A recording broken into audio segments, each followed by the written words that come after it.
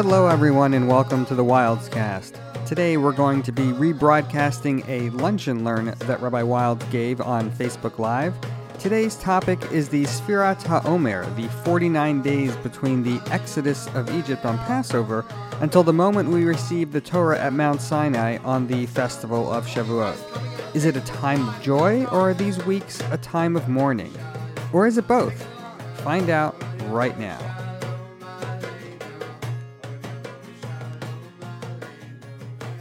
So, I want to begin with a story. Welcome, Avi Dubin. Pleasure to have you. And it's a story that one of my students at MG actually sent me this email a few years ago. And I thought I would share with you this afternoon. The article was written by a young woman named Rachel, who had become a Balat Tshuva. She returned to Judaism. She was not raised in a home that was Sabbath observant or that kept kosher, but she became more observant on her own. Welcome, Jason. And Rachel, like most of my students from MJE, were invited back home to her family for Passover. Now, Rachel's family, although not observant themselves, they were fine about Rachel bringing her own meat and allowing her to get the local Lubavitch rabbi to come in and kasher her kitchen for the holiday. The parents sort of put up with all of this, and they were very respectful, and they had a very, very nice relationship, which is a wonderful thing. You should just know that I always encourage my students to go back home for Passover, even if many of our students become more observant and their parents perhaps less observant. Passover is a time to be home. And you try to work it out, and we try to be respectful of each other's differing perspectives or differing levels of observance.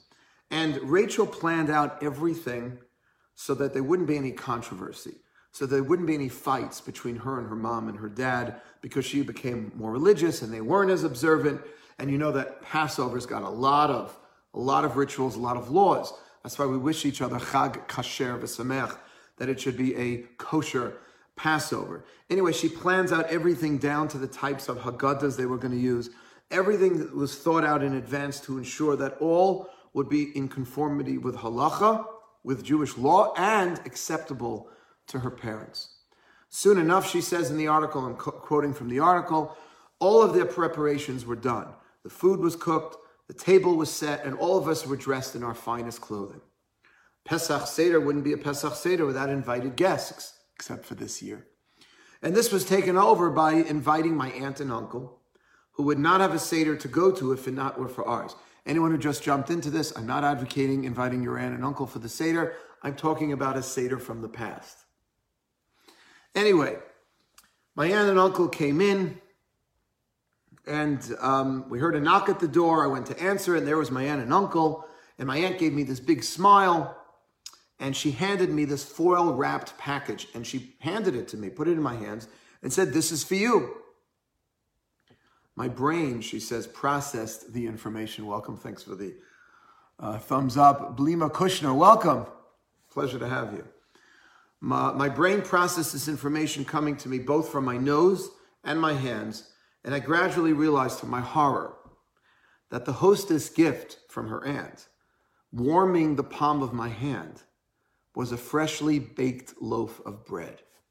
Now, those of you who are observant Jews, she continues to say, will not need any explanation as to the drama of this moment.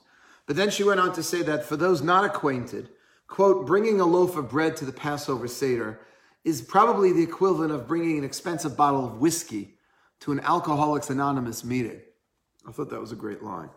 My first thought was, oh, no, I really hope beer, you remember? Or bittul, the verbal nullification that we did before the holiday. If you didn't do the verbal nullification saying that any chametz that you were unaware of, that you overlooked, is like the dust of the earth, you can still do it now if you didn't do it. I hereby nullify any ownership of any chametz that's in my possession that I overlooked, or whatever it is. So the woman says to herself, Rachel thinks, I hope the bittul, the verbal nullification, takes care of the chametz that was sitting in her palm. My next reaction, though, she says, was 100% due to my parents' good upbringing. There's a saying, Derech Eretz Kadma LeTorah, which loosely translated means treating other people is a prerequisite for Torah learning. In my specific case, this was literally true. Because long before I became an observant Jew, my parents taught me Jewish values. And one of the Jewish values is that you treat people, especially older people, with respect, no matter what. So although one part of me wanted to shriek and throw the bread out the window, my good breeding kicked in. I smiled at my aunt and I said, "Thank you." We casually put the bread down on a coffee table, explaining there just isn't an inch of room left on the dining room table, and we proceeded to sit down and to start the Seder. Now, I share this story with you because I was very impressed with the way this young woman handled the situation.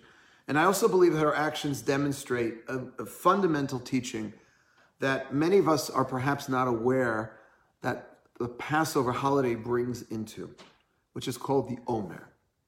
The Omer period that we began actually the second night of Passover, not last night, that was Saturday night, but actually Thursday night, right? The first night of Passover was Wednesday night. The second night of Passover was Thursday night. Then we had Shabbat, okay? And now we're in the second day of Chol HaMoed, which means Chol is weekday, Moed is holiday, the intermediary days. And the period of the Omer starts when we start counting. Every single night from the second night of the holiday, we count. Where does this come from? It's a verse actually in the Torah. The Torah tells us, give me 1 second. That's not it.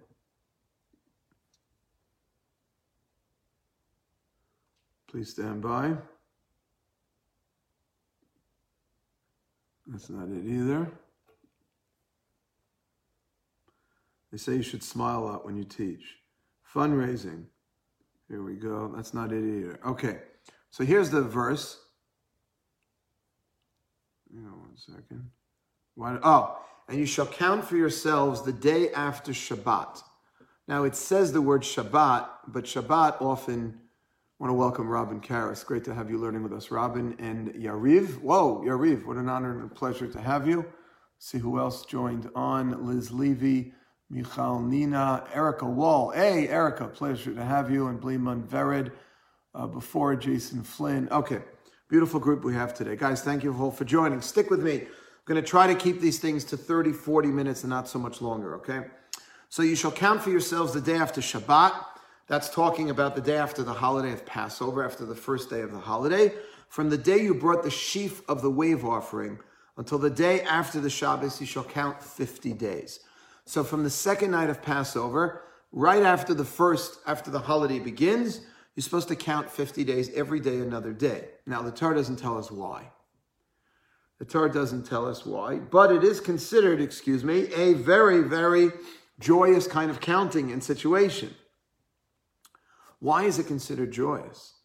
Because we are counting from the day we left Egypt until the day we stood at Sinai to receive the Torah. For those of you unfamiliar, there were actually 49 days in between. And there's a lot of spiritual significance to this. I mentioned this in one of my previous Lunch and Learns. When God took the Jewish people out of Egypt in a haste, why is it so significant that God took us out of haste in a rush? Who cares that God took us out in a haste? Because it shows that we were on the Mem Tet Shari Tuma, the Kabbalists teach. We were on the 49th rung of ritual impurity. Had God allowed literally another moment to pass before taking us from Egypt, we would have hit rock bottom. And God takes us out, and every day that it took us to get from Egypt to Sinai to receive the Torah, because remember, we were taken out of Egypt for a greater purpose, not simply to be emancipated from slavery. Of course, that was step one. Step two was to get the Torah at Sinai, which was 49 days later, and we count. And the Torah tells us that we're supposed to count each of these days. And it's kind of a joyous counting. Because, as the Medrash teaches, and I'm going to give you a little parable, the Medrash tells us that there was a king. And I'm going to come back to Rachel's story in a minute. You'll see why I shared this story with you. But there's a parable of a great king. And by the way, if you have the handout, you can open it up. I'm not using it just yet, but I want you to see the counting of the Omer. I photocopied a couple of sheets on the counting of the Omer. We count each day. You can see in the counting there, I have it for you. And the parable is very, very simple. It's a king that is walking with his men, with his army officers in the forest, and they hear somebody crying for help. And the king orders his men to go find the source of the cry, and lo and behold, they see that there's a huge pit, and Nebuch, some guy, fell in the pit, and he's all the way down, he's crying for help. The king looks down, and he sees this helpless individual, and he says, I'm going to help you, I'm going to have my men lower a rope, and they're going to pull you out. And not only am I going to take you out of this pit, but I'm going to bring you back to the palace, I'm going to dress you up in the royal garb, and you're going to marry my daughter, the princess. This is the Midrash, it says this in the rabbinic literature. And the guy's thinking, that's amazing, just get me out of the pit. He lowers the rope, they pull him out of the pit, brings him back to the palace, dresses him in the royal clothing, and then the man starts to count. What is he counting? Who can tell me? What is he counting? Wow, we got a lot of people today. Guys, what is he counting? The king said, I'm going to lower the rope, pull you out, dress you in the royal clothing, and then you're going to marry my daughter. He came through with pulling him out of the pit, came through with the royal clothing, brought him to the palace. The only thing left is to marry the princess. So he started to count 1 day, 2 days, 3 days. So too does the Jewish people. When we were in the pit, we were literally in the pit of Egypt. Welcome, Dr. David. Hope you had a beautiful, and Emily Rosenthal, we hope you guys had a beautiful Passover. First days anyway. The Jewish people were in the pit in Egypt, and we cried out to God, please God, take us out of this dungeon. Take us out of this pit. Modim l'simcha. God came to the Jewish people and he says, not only am I going to take you out of this pit, but I'm going to bring you to Sinai. I'm going to dress you in the royal clothing. Those are the mitzvot. And I'm going to eventually bring you to the land of Israel. What did the Jewish people do? When they saw that God took them out of Egypt, they started to count. What were they counting? They counted to the time they were going to receive the Torah. Because God came through this first promise just like the king did with the man who fell in the pit. And God came through with the second promise, so God therefore is going to come through with the third, which is to take us to receive the Torah. So therefore we count. When do we count? Why do we count in Judaism and in life? I remember when I was a kid and I was so excited about my birthday. I don't get as excited anymore. When you're a kid, you go crazy. Birthdays. You start counting. Daddy, there's only 10 days left to my birthday. Daddy, there's only 9 days left to my birthday. 4 days, 5 days. Every day is exciting. I'm getting closer, getting closer. Counting is yearning. It's anticipation. It is trying to get closer to something that you're so much looking forward to. What are we doing right now? We were just taken out of the pit. We were just taken out of Egypt. We sat at our seders and we said, Avadim ayinu l'paro b'Mitzrayim. We were slaves to Pharaoh in Egypt. And now the first days of the holiday are over. And we are now counting till when? Shavuot. We're counting to the holiday where we stand at Sinai, where we stood at to commemorate the event of the revelation of the giving of the Torah at Sinai, where we stood at Sinai to receive the Torah. So counting, my brothers and sisters, this is a very joyous time. I know we're not feeling a lot of joy. I watched the news this morning. It's not a joyous time in the world. But in the Jewish calendar, the period of counting between Passover and Shavuot is very joyous. We got out of Egypt. We formed a new nation. Now we're going to go get the Torah and get our purpose and our mission as a nation. However, something else happened during this period of time. By the way, before I get to the negative, let me stay a little positive for a minute. Take a look at your handout. Binyamin, at the very beginning of this discussion, posted just an excerpt from Rabbi Sachs's Machzor from the prayer book for Passover, where we have, and I want to encourage everyone to count. It's a great mitzvah to be able to perform. Even if you haven't done it yet, you can still count. You just count without a blessing. If you've been counting already, last night or today is really the third day of the Omer. We started counting on Thursday night, Friday night, and last night, Saturday night, the third day.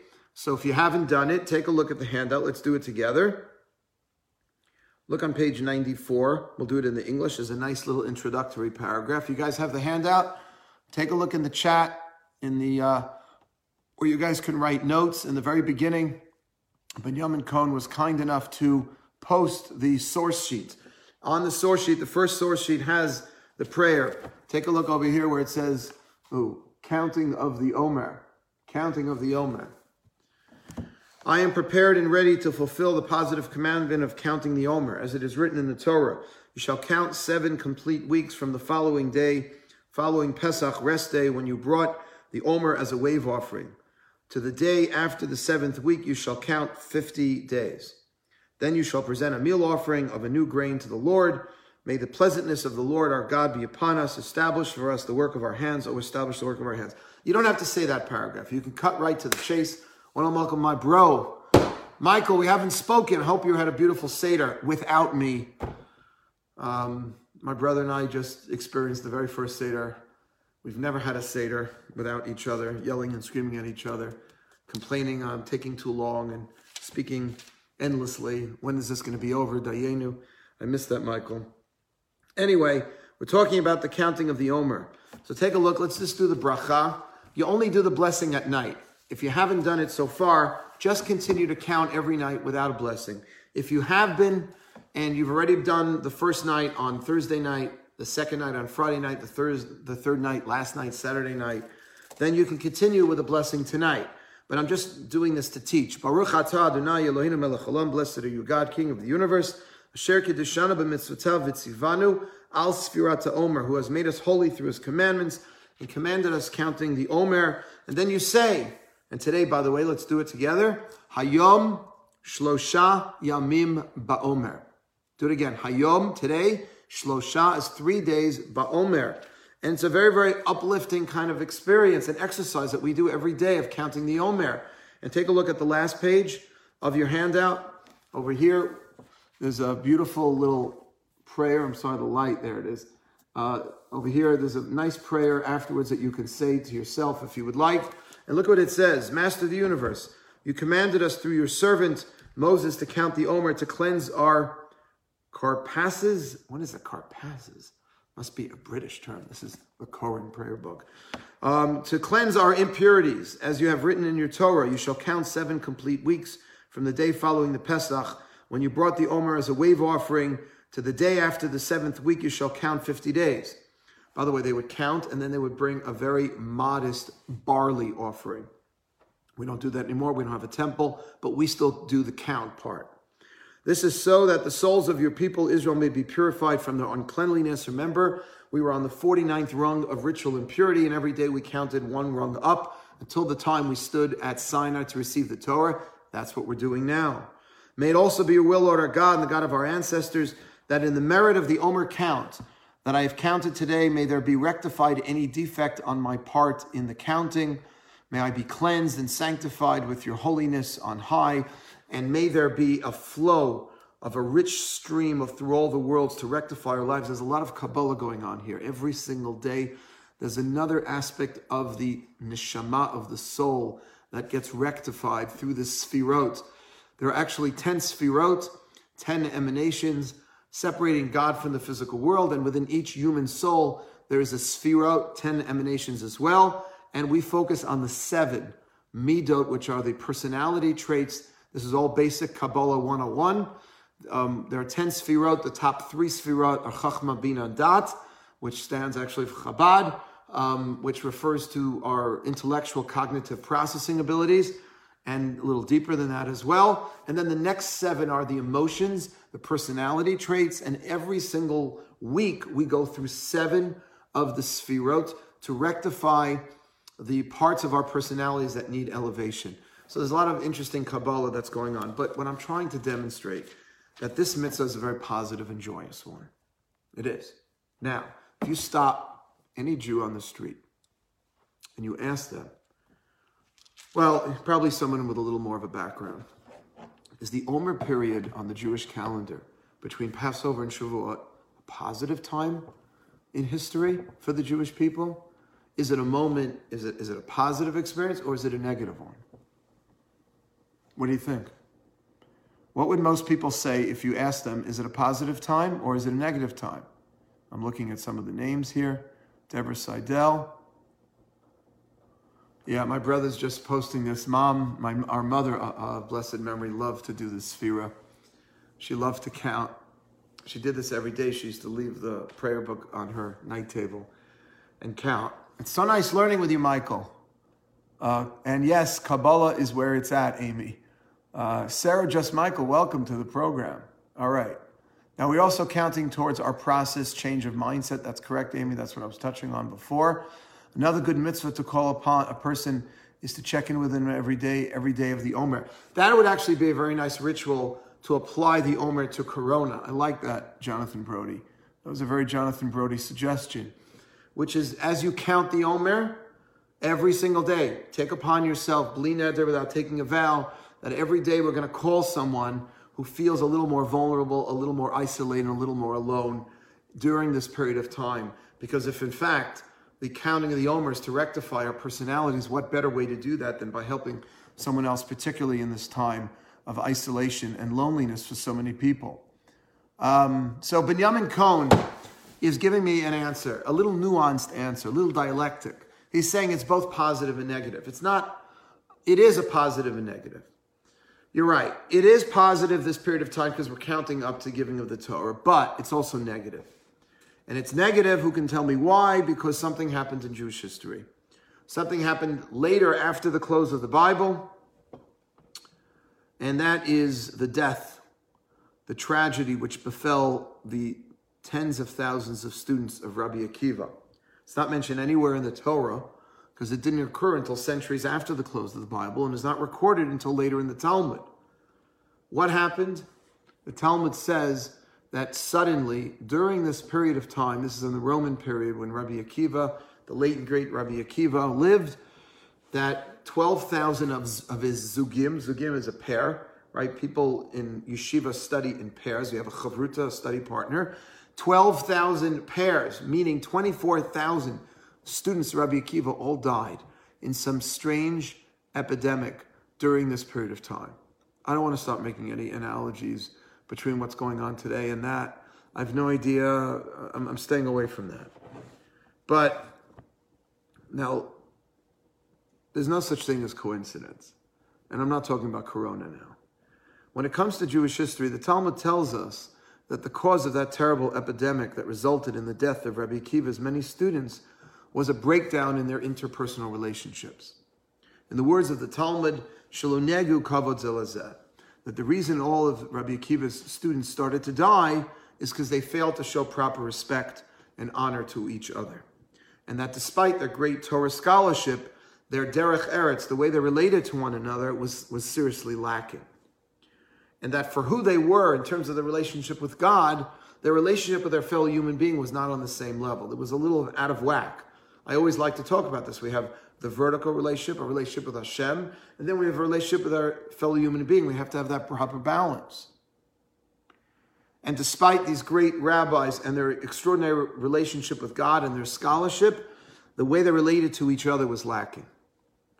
And that might explain the so-called coincidence of this tragedy occurring during the Sphira period, during the period where we're counting to the time when we received the Torah, counting one step up. And by the way, this is such a good attitude for all of us to try to have during this Corona period as we're isolated. I've been saying this for weeks now.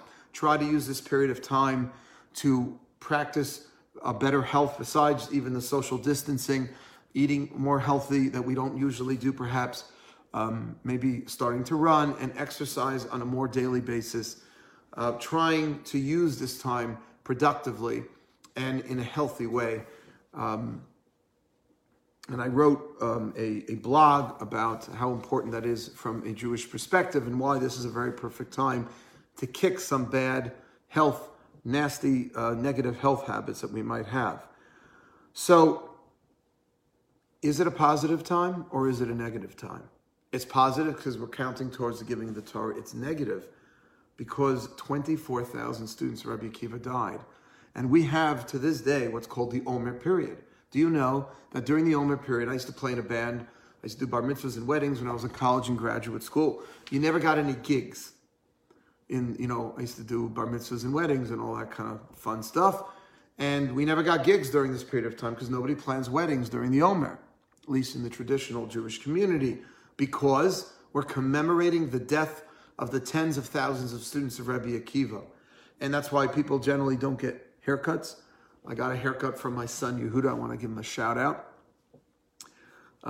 He watched a YouTube video and said, Abba, I'm ready to give you a haircut. One YouTube video. And he actually didn't do so badly. But we don't get haircuts. Some people don't shave. You can see I got a little scruff going on here. That's also because it's Chol HaMoed. I might trim it though before a holiday, the second day of the holidays.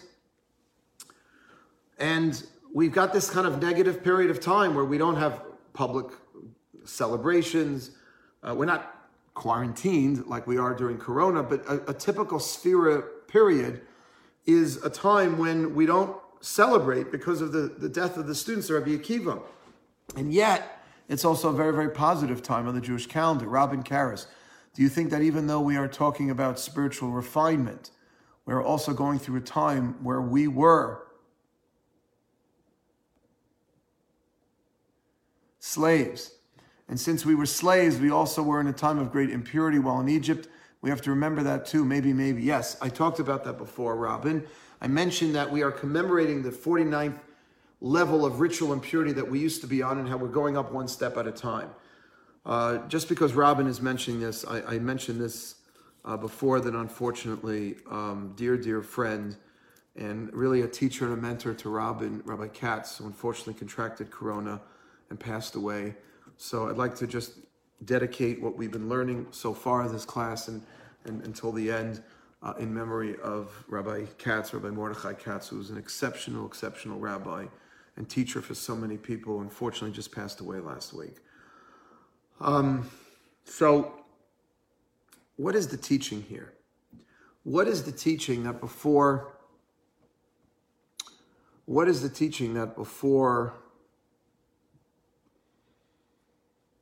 I'm sorry, I lost my train of thought. That we are counting up.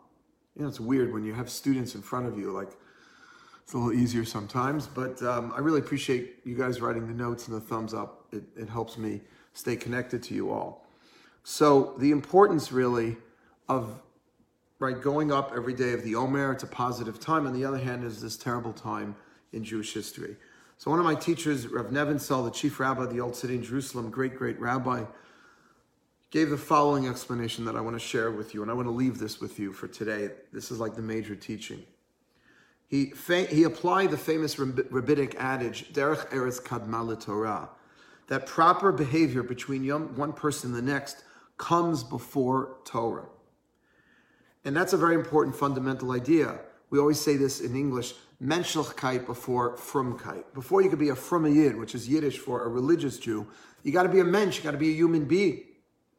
And during the same time period that we count and look forward towards the giving of the Torah, during the same period of time that we're trying to get closer and closer and closer and closer to God, we are taught through the death of Rabbi Akiva's students that even more fundamental than the Torah, perhaps, is the way we treat our fellow human being. And that's precisely why we engage in certain aspects of mourning during this period of time, why we refrain from weddings, live music, haircuts, and the like, to help focus us on the way we treat each other, to acknowledge that in our generation we need to improve on the way we talk to each other, the way we disagree with each other, that we can disagree and we can argue and even fight vehemently, but still respect the other person. And that's why I love that story that I began our discussion with today, the story about Rachel, who is becoming more religious, and she became a Balatz Tshuva, and she goes home to her parents, and her aunt and uncle come over for the first night Seder, and as a housewarming gift, or a meal warming gift, they give her a loaf of bread on Passover. The story, the way she reacted was so beautiful, because becoming more religious is never an excuse for being less respectful or showing less honor to a friend or a parent. In fact, it's just the opposite. Someone who sees their child or their friend becoming more religiously observant should also see that friend or child becoming more sensitive in the way they speak, becoming more refined in their character, more respectful of their peers and their loved ones, because so much of the Torah's teachings is the way we treat each other. It shouldn't just be the mitzvot of Shabbat and Kashrut that sort of label people religious.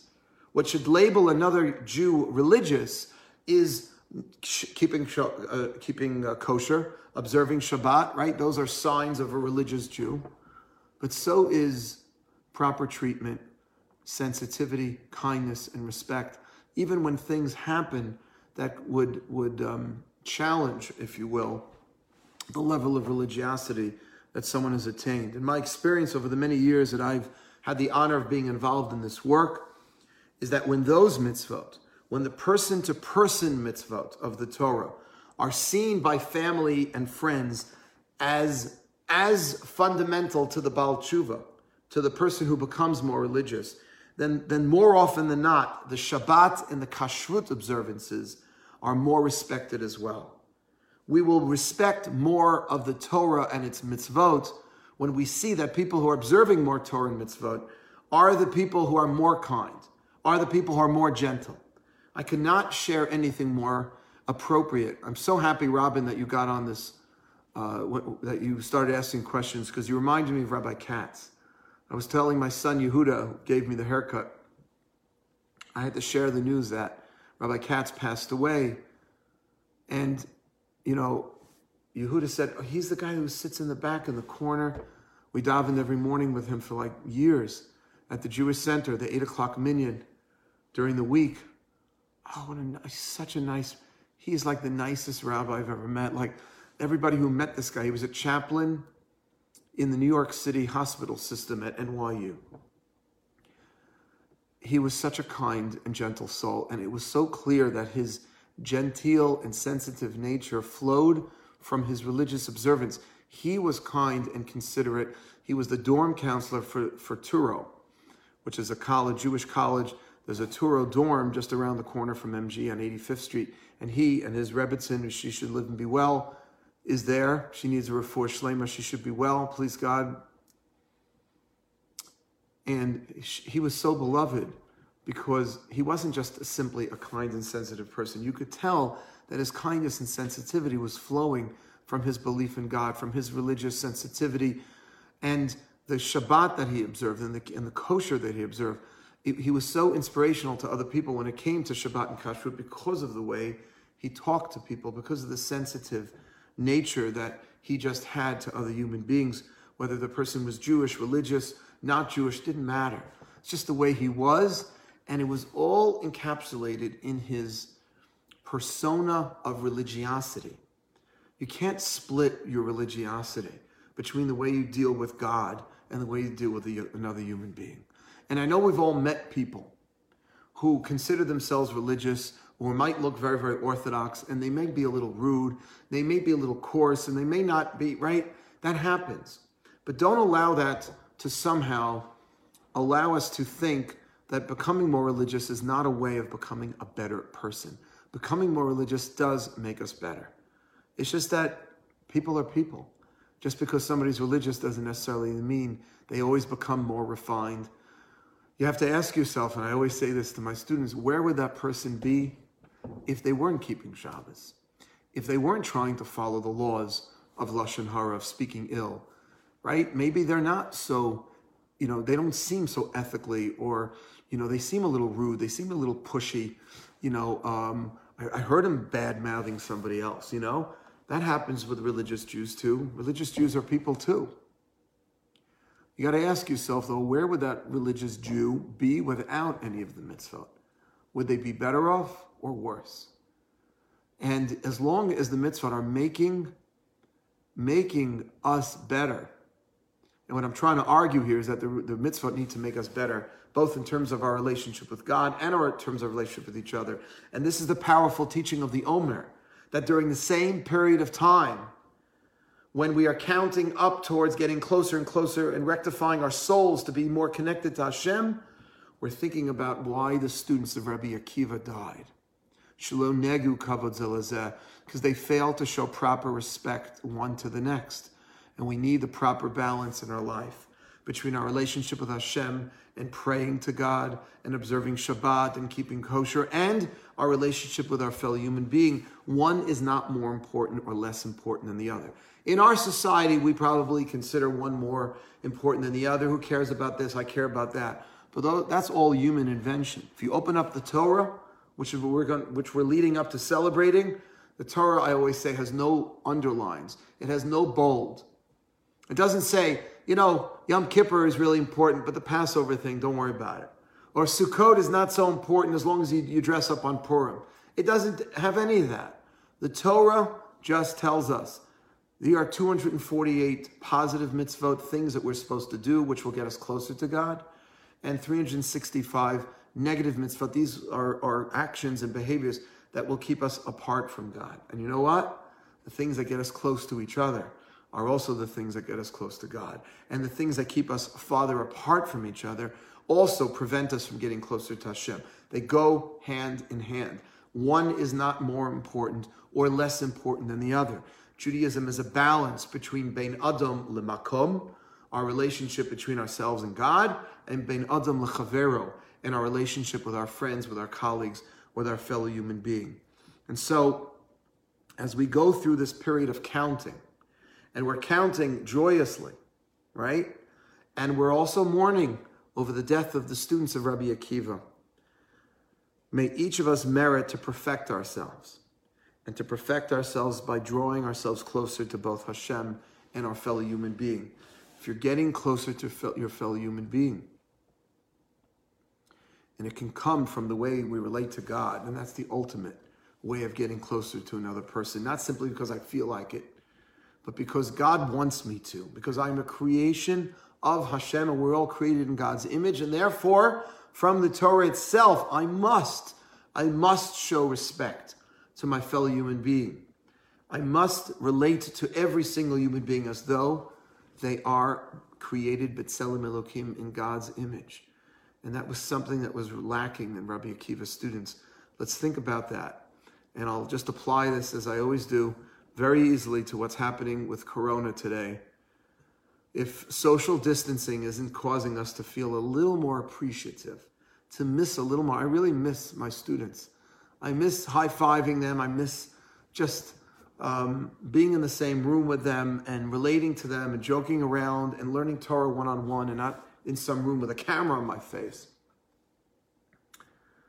I do miss you guys.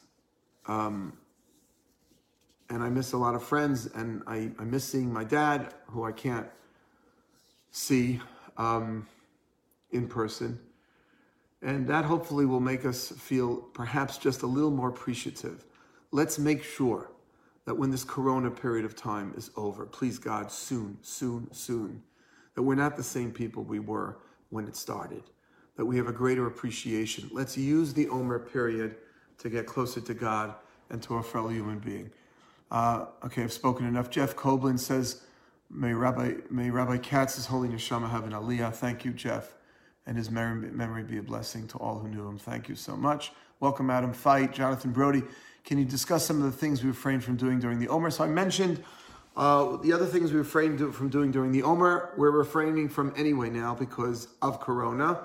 One is we don't have public celebrations. People don't get married during this period of time. We don't go to live music concerts. We don't get haircuts. And it's sort of a quasi-mourning period to reflect and to become a little more sensitive to the way we treat our fellow human being by thinking about what happened to Rabbi Akiva's students because of their failure to treat each other with the respect that they so deserved. I'm trying to think, what else am I missing? We count every day, and we refrain from haircuts. Some people don't shave as well. And we don't go to concerts and public festivities. I'm probably leaving out some other stuff. But no, that's basically it, Jonathan. Okay, I'm going to close up here. I just want to make sure everyone is clear also. Just two important announcements. Number one, we are in the period of Chol HaMoed, the intermediary days. And as such, I'm going to be coming to you live tomorrow and the next day. We have some really, really great ideas to share with you tomorrow. About Israel. We have not spoken enough about Israel. Israel, by the way, is dealing with Corona magnificently relative to the other countries of the world, including the United States. Israel has done a bli ayin hara phenomenal job of containing this as best as possible under the circumstances. We're going to speak a little about the startup nation tomorrow, and we're going to talk a little about the connection between the holiday of Passover and specifically Joseph, the biblical personality, and Israel, specifically religious Zionism, why at MJE, and why we believe so much in the state of Israel religiously, not simply as a safe haven for Jews, in danger running away after the Holocaust, but what it really means to Jews throughout the world today in a religious sense. And we're going to get into that, some of the controversies that still rage today between the Zionists and the anti-Zionists within the Jewish world. Okay? Yes, there are actually Orthodox Jews that are anti-Zionist. We're going to talk a little about that tomorrow and the next day. So I invite you to come back. We will also be having other wonderful things happening. I don't have the cheat sheet in front of me with all the MGE happenings. Check the emails that we keep sending. I also have been releasing some other videos. I released one before the holiday that I put on Facebook Live. You can just scroll back. And by the way, if you want to watch any of these classes that you missed, one of the main reasons I'm putting this on Facebook Live is because it just continues to live and breathe on Facebook Live. You can just go back and watch them again. And at the end of the week, I send out an archive. These are all archived if you go to the Facebook page and MJE website, jewishexperience.org. I want to thank you guys all for being here, for joining us. I want to wish you all a beautiful, what do we say during Chol HaMoed? You can either say Chag Sameach, because it's still part of the holiday, right? Chol HaMoed is today, Monday, and Tuesday. Tuesday night will be the second days of the Yom Tov. Tuesday night, Wednesday night, Thursday. So we wish each other Chag Sameach. Or you could say Mo'adim L'Simcha. Mo'adim L'Simcha.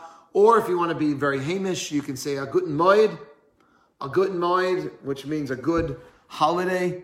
And Amy, it was a pleasure. Thank you for your comments and your support. And I wish you guys a beautiful and holy and blessed day. Follow Jonathan Brody's suggestion. Pick up the phone and call someone who could use a little chizuk. If you can get out in a safe way to get a little fresh air and do some exercise, or just do it at home, eat healthily, stay strong, my friends. Have a great day.